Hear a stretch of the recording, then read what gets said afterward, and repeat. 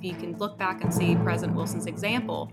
When he distanced himself from reporters, when he tried to use Baker as just a spokesperson and not as a conduit to the press, that really had negative effects on his overall agenda. Welcome to Journalism History, a podcast that rips out the pages of your history books to re-examine the stories you thought you knew and the ones you were never told. I'm Terry Finneman, and I research media coverage of women in politics. And I'm Nick Hirshon, and I research the history of New York sports. And I'm Ken Ward, and I research the journalism history of the Great Plains and Rocky Mountains. And together, we are professional media historians guiding you through our own drafts of history. This episode is sponsored by the College of Journalism and Mass Communication at the University of Georgia. For more than a century, the college has educated students to relentlessly pursue the art, science, and integrity of stories. They are committed to following First Amendment principles in a digital-first environment as they prepare democracy's next generation. Transcripts of the show are available online at journalism-history.org/podcast. Long before Sarah Huckabee Sanders and Jen Psaki took the podium at the White House, President Woodrow Wilson called upon a soft-spoken journalist named Ray Stannard Baker to promote his vision of post-war peace to the American press. Baker had been a muckraking reporter in Chicago, covering labor unions, writing exposés on the railroad industry, and starting a progressive magazine with Lincoln Steffens and Ida Tarbell. Then he heard Wilson's rhetoric about spreading democracy across the globe after World War I, and he began a secret mission for the State Department that turned into a job directing Wilson's press bureau during the Paris Peace Conference. Historians have usually agreed that Herbert Hoover had the first full-time White House press secretary. But new research argues that Baker deserves this distinction, and that his efforts to build a rapport with journalists epitomize the role of a press secretary in a democracy. On this episode of the Journalism History Podcast, we examine Baker's legacy with Megan Menard McCune, a PhD student in Media and Public Affairs at Louisiana State University. Well, Megan, thank you for joining me today. We're here to discuss research that you conducted with a previous guest, actually on the Journalism History Podcast, John Maxwell Hamilton. He appeared on episode 86 last summer to discuss his book, Manipulating the Masses, that was about the propaganda spread during World War I by President Woodrow Wilson's Committee on Public Relations. And President Wilson is at the heart of our conversation today, too. We'll be discussing a journalist who you argue was, in effect, Wilson's press secretary and, indeed, the nation's first presidential press secretary, Ray Stannard Baker. A little background here to start us off. Baker grew up in Wisconsin in the late 1800s. He went to college in Michigan, and then he moved to Chicago in 1892 to become a reporter. This was a time, you write, of rapid change in journalism. From 1870 to 1909, the number of daily newspapers jumped from 574 to 2,600, and total circulation reached more than 24 million. So Baker worked at the Chicago Record and then McClure's Magazine. Can we start out by talking about his first few decades as a reporter before he meets Wilson? What's that like? Okay, great. So Baker is a really interesting character. And I think one of the keys to understanding him is that he was really always striving for understanding. He called himself a maker of understanding. That's how he saw his role as a journalist. And as you mentioned, he was born in the 1870s in the Midwest. And so he lived through a lot of significant moments of American history. And so his journey is kind of tracking his effort to understand these changing moments in American history and how he kind of fit into his new role. And so when he started out as a reporter, he was really interested in labor issues, but he never painted anything as simple. He was always trying to find the complexity of issues. And I think that's really the key to understanding him. So he wasn't very quick to draw conclusions, just always after that search for understanding. And you describe him in the paper as soft-spoken, judicious, but kind of interesting here that as a journalist, he's getting political. He supported Theodore Roosevelt in 1898. Then Roosevelt takes office and Baker feels that he's too weak on social reform. And then in 1916, Baker starts campaigning for Wilson. and he was apparently swept up by Wilson's rhetoric about making the world, quote unquote, safe for democracy. So what did Baker see in Wilson particularly? I think he saw really an answer to the issues that progressives were focused on, all these domestic issues, and through his reporting of labor issues, he saw Wilson as really a champion to some of those progressive reforms. And it's important to note that he had a big falling out with Roosevelt when Roosevelt discredited, in a way, the muckrakers, and of course Baker saw muckraking as really important to Theodore Roosevelt's agenda. And he had often complimented Baker's reporting. And so that really kind of, put a dent in their friendship. And so Baker was looking for someone else to support. And then along comes Wilson. And he had Baker was able to interview Wilson before the 1916, for the 1912 election. And he really found in Wilson what he was missing from his relationship with Roosevelt. And interesting here, because we're going to get into that relationship that a journalist might have with a politician, that certainly there's different standards for today than there may have been back then. And this goes right to the point of, in February 1918, Baker begins a nearly year-long mission as a special assistant to the Department of State. While he's still presenting himself as a journalist, he traveled to Europe to assess the outlook of the liberal and labor groups that Wilson needed for a cooperative peace. He's acting under what you call in your paper a kind of plan for camouflage, because he's ostensibly a correspondent during this trip for the New Republic and the New York World, but he's not writing for publication. And as a former reporter myself, I'm reading this being struck by the fact that someone in a profession now known for neutrality, you would be taking sides of a certain politician, is not only campaigning for Wilson, but then he represents Wilson abroad, and he's misrepresenting himself as a correspondent when he's not really writing as a correspondent. So maybe you can parse some of that for us. It's obviously something that would be considered ethically unacceptable today. But how did Baker get away with that in his time? Yeah, so that's a great question. And this kind of ties into how we came across and how we started this research. As you mentioned, Dr. Hamilton wrote the book Manipulating the Masses on Wilson and the CPI. And so he discusses Baker's role in Paris then. But also how Baker gets involved in Paris is that he was on the secret mission with the State Department. And so my dissertation research looks at Baker and other journalists who filled these roles, where I call them government agents. They were, in some cases, they worked behind the scenes. In some cases, they worked publicly for the government. But Baker is really an interesting case because he continued his, he was not reporting, right? He was acting as a reporter. And that plan of camouflage actually gave him tremendous access. And so he was able to get interviews and talk to people in different positions of power in order to report back for the government. And I think, it certainly was the lines of the ethical lines that we've drawn today for journalists were certainly not drawn then. And there was a lot of blurriness there with the relationship between government and the press. And so these lines were crossed. And I think it was certainly the effect of war, right? Total war, where everyone is feeling that they have to contribute to the war effort. But for Baker, it also goes back to this idea that he is a maker of understanding. At first, when the U.S. entered the war, a lot of progressives were against this, right? They wanted to stay home and focus on their domestic reform. They thought that the war would be a distraction to that. A lot of them were swept up in this Wilsonian rhetoric of a war to make, war to make the world safe for democracy. And for Baker, he didn't see a role for himself at the beginning of the war, but then he really saw that he could fill this need as a maker of understanding. He thought that, he had tremendous faith in Wilson's plan for peace and his 14 points. And so he felt that with getting information, right, with publicity, even though it wasn't widespread publicity to the Wilson administration, he could ultimately help the administration in their effort that he had, really a lot of respect and hope for.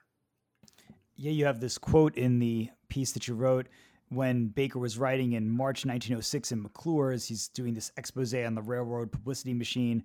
And he says, quote, "The more true publicity there is, the better, for the public mind should not only be made up, but made up right." And you describe how he has this reverence for publicity, which has a different meaning today. It's kind of used in maybe more of a negative connotation of self-promotion or somehow shamelessly spreading misinformation about yourself or your company. But back then it had a kind of a respect for the public. So then his Baker special assignment ends and he moves into the role that's at the crux of the research really we're going to be talking about. He had spent nearly a year in Europe and he was eager to return home to Massachusetts, but Wilson offers him the publicity position in Paris, and Baker describes how he has, quote, many misgivings about the position. He thought he lacked the executive and semi-political qualifications for this job, but ultimately we know he accepts it. So why did he do that? I think he accepted it first after a meeting with Wilson. So he has a discussion with Wilson's advisor, Colonel Edward M. House, and he kind of shares his misgivings. He really did want to return home. He was on the job for an extended period of time where he was traveling all over Europe. And so they tell him, House and other advisors tell him to go talk to Wilson. And so in this meeting, he is really convinced by Wilson's plan that, this is a historic moment, right? And he had an opportunity to play a role here. And then again, he could be kind of this maker of understanding. He could, act as not only a spokesperson for Wilson, but really an advocate for the press. And so he takes this role with reservations. In December 1918, right after he started, he writes in his diary. It's also great, by the way, you have so much of his diary in here. And so it's not often that we get to hear directly from people at the moment as they're mulling these different decisions and really voicing the misgivings that we otherwise would know about. So it's terrific that your paper includes so much of that. But he writes in his diary in December 1918, quote, never busier in my life, getting the new publicity department underway. So describe for us, what was keeping him so busy? What were some of the main projects and objectives he had for Wilson? So he had 150 American correspondents in Paris that he was in charge of managing. And so it's a huge amount of a big group and a lot of different responsibilities. So he was in charge of communicating with the commission and trying to get news out of Wilson. And then he was also working with very news-hungry reporters, and they were having trouble, especially at first, getting news. And so he's setting up an office. He's expecting a lot of reporters to call him and to keep on trying to get news. And so he's aware that the reporters are going to be a big issue for him. But actually what turns out, what ends up happening is that Wilson was the greater detriment to him fulfilling his role that he had so much hope for. Well, then let's get into that relationship between Baker and Wilson. As you said, Baker has reservations and frustrations over the limits that Wilson's imposing on his work. At one point, Baker writes in his diary, he, referring to Wilson, depends on publicity for his support and power, and yet he dreads publicity. Meanwhile, you say later in the paper, Wilson seems to like Baker for the most part. He described him in one letter as a man of ability, vision, and ideals.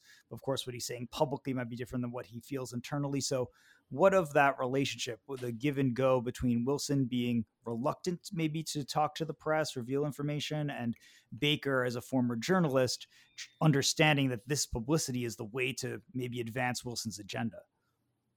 Right. So I think there was a lot of tension there. Wilson had a long history of kind of a strained relationship with the press, even before he got into, or right when he got into the White House, really. He starts by weekly press conferences when he enters the White House, and then, finds excuses to end those. For Wilson, he liked kind of lecturing from the podium and really disliked the kind of these smaller, more intimate relationships with journalists, with the journalistic press corps. He really regretted that some of the things he would say would be published before any final decision was made. So for Wilson, the press should publicize already, made decisions. But for Baker, Baker saw, as a journalist himself, saw tremendous value in publicizing ongoing negotiations and how decisions are made. And of course, he knew that that's what reporters were most interested in Paris. He mentions many times in his diary that he, challenged Wilson to meet with the press, often told him, and convinced him that sharing information with the press would help him. And so he was able to do this on at least a few occasions, where he was able to kind of pull information out of Wilson and convince him that, the press can be helpful here, and we need to use the press. For Baker, the press was what he called ambassadors of public opinion. They were there really fulfilling a democratic role in Paris. And so to not use this resource was what was, a great failure in Baker's eyes. Well, and I've mentioned now a few times Baker's diary. We can understand maybe where you'd be able to pick up some of the publications that were covering Wilson at the time. You'd be able to find those in the archives, and the work that Baker had done for McClure's, for example, is, I'm sure, available somewhere. But you have a lot of this great primary sourcing. Can you just discuss a little bit, like, where did you find all of this information? How did you get such great insights into what these men were thinking at the time?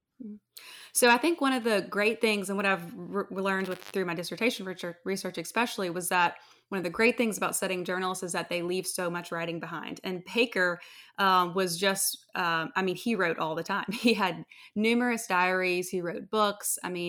Many, many articles.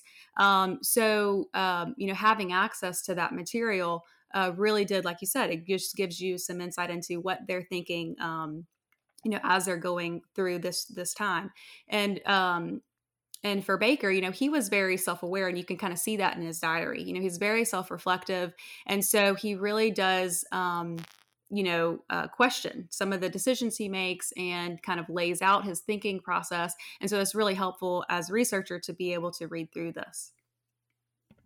And so now we're talking about the relationship that Baker had with Wilson, but also his relationship then with these reporters, his former brethren, who now he's having to deal with their grievances.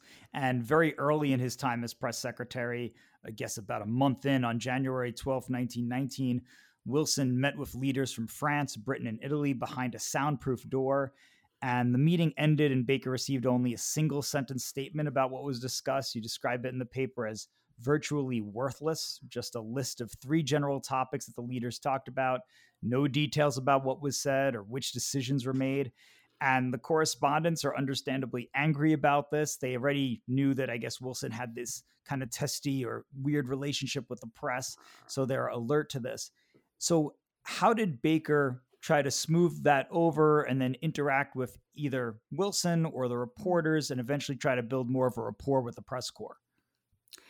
Yeah, so to Baker's credit, he really did focus on building that trust with reporters. In a letter that he wrote to a friend in 1921, a few years after the conference, he says that what he'd really tried to do in Paris was to do, quote, the real work of publicity. And for Baker, that meant getting out as much information as he possibly could to as far as he was permitted to do. So he held briefings with correspondents every day. And in one of the first meetings, he promised them that he would be trustworthy. He included in his diary a paragraph that he had given to his reporter, that he had told the reporters, and he said, quote, "I'm not going to lie to you." So that was one of the first things that he told the reporters. And he was very frank with them. If I have information that I can tell you, I will tell you.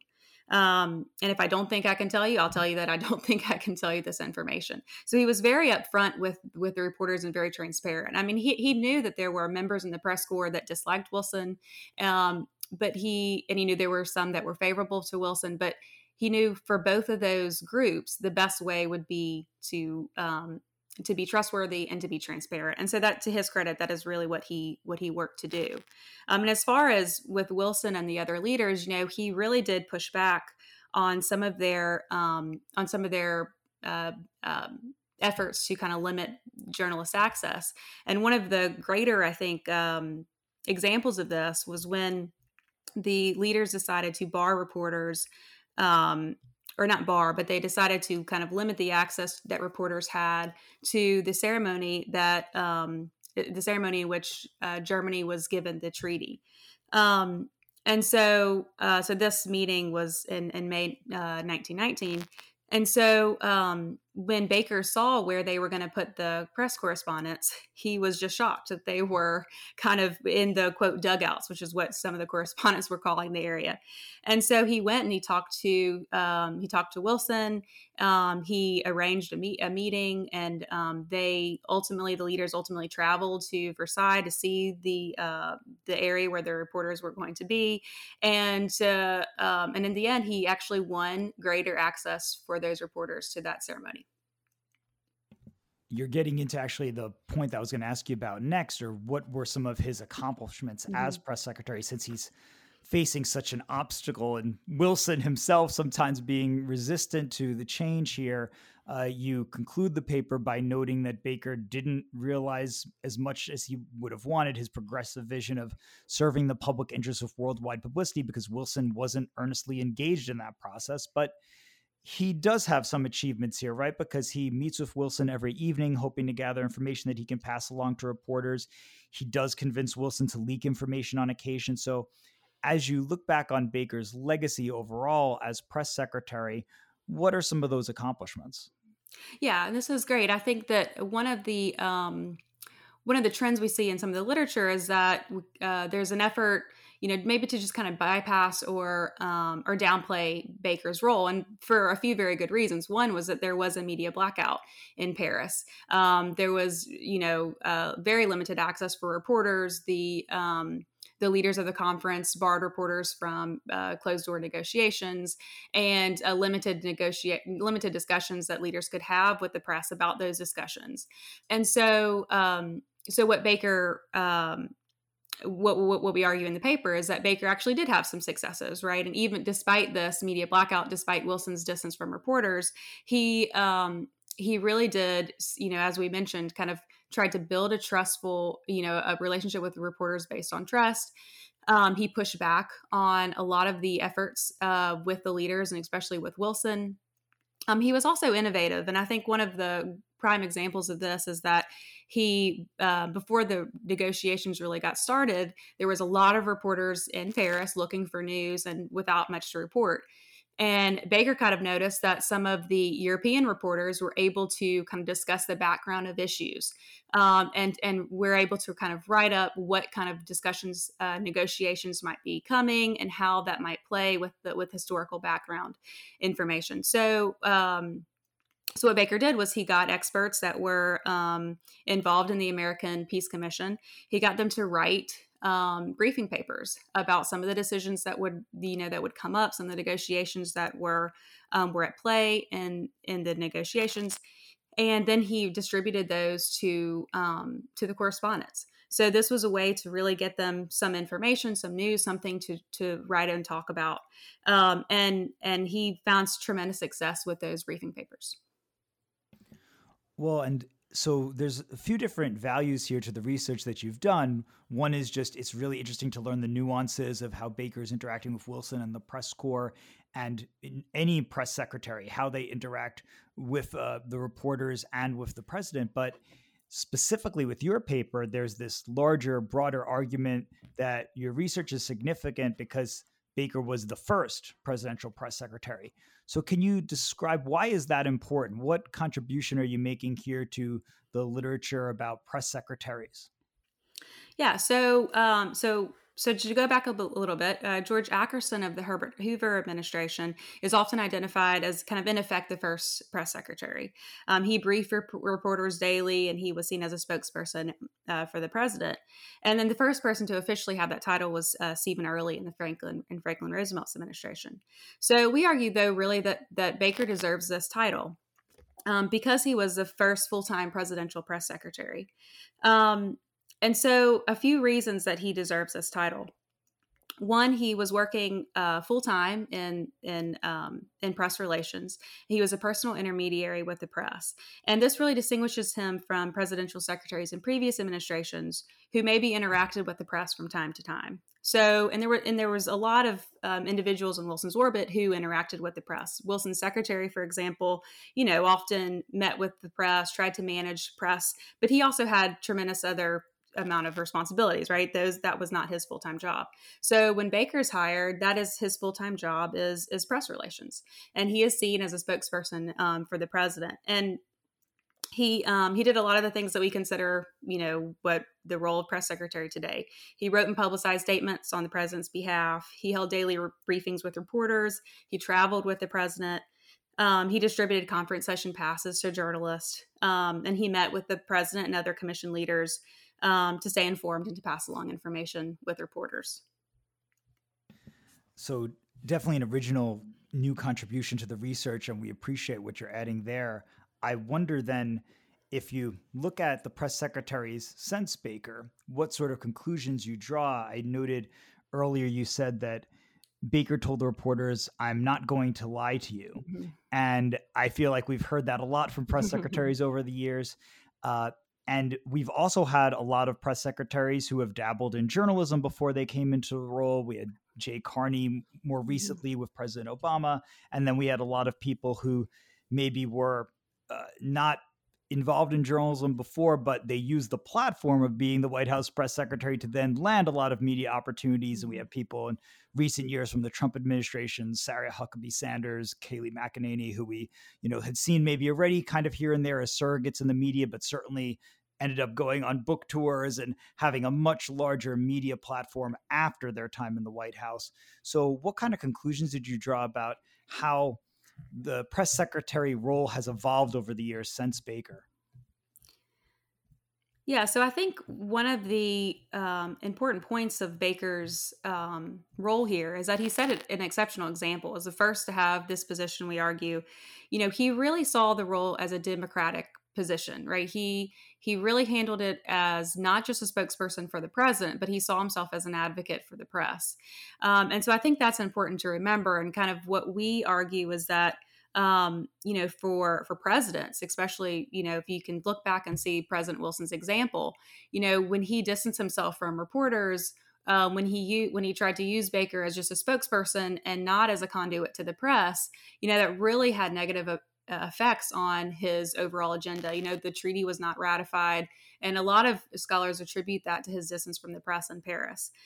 So one of the primary legacies that a president can leave is, of course, an appreciation for the democratic role, and a key to that is transparency. And so for us, what we argue here is that Baker, because of that exceptional role, he can stand as an example for press secretaries in the future.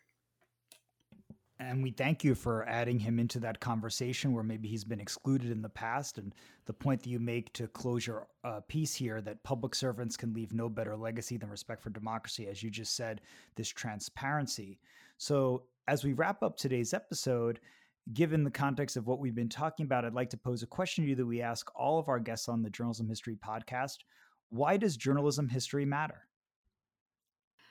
That's a great question. And I think that, and one we always need to try to answer in various ways. And I think when I think about historical research, I think that, the main goal is to answer that "so what" question. So and the way we do that, I think, or by answering that "so what" question, we often see patterns in the past that can sometimes contribute to insights into the future and to contemporary issues. So I think if we're focusing on the "so what" question, we can go back and we can ask, what's the point of Baker? Well, why does it matter that Baker was the first press secretary? And I think we can come back to that example that he set. And really, we can see Baker in some of the trends that were ongoing during this time, right? So he's an example of the hope and optimism that journalists felt when they got to Paris. Michael Schudson says that war is good for generals as it is for journalists, and a lot of these journalists came to Paris with the end of wartime censorship, thinking that this was really going to be a time for a time for publicity and a time for transparency and a new diplomacy, and then they are kind of disillusioned. And Baker really kind of tries to hold that, shows us that pattern evolving. Where he comes to Paris really advocating for a democratic role of the press secretary, where he tries to really fill that role, and he does so very well. But in the end, it's this kind of backward trend toward closed door negotiations that really limit his ability to fill that role. Well, thank you so much for joining us. Thank you for contributing this terrific article to our discussion. We appreciate the time today on the Journalism History Podcast. Thanks so much. Thanks for tuning in, and additional thanks to our sponsor, the College of Journalism and Mass Communication at the University of Georgia. Be sure to subscribe to our podcast. You can also follow us on Twitter at JHistoryJournal. Until next time, I'm your host, Nick Hirshon, signing off with the words of Edward R. Murrow. Good night and good luck.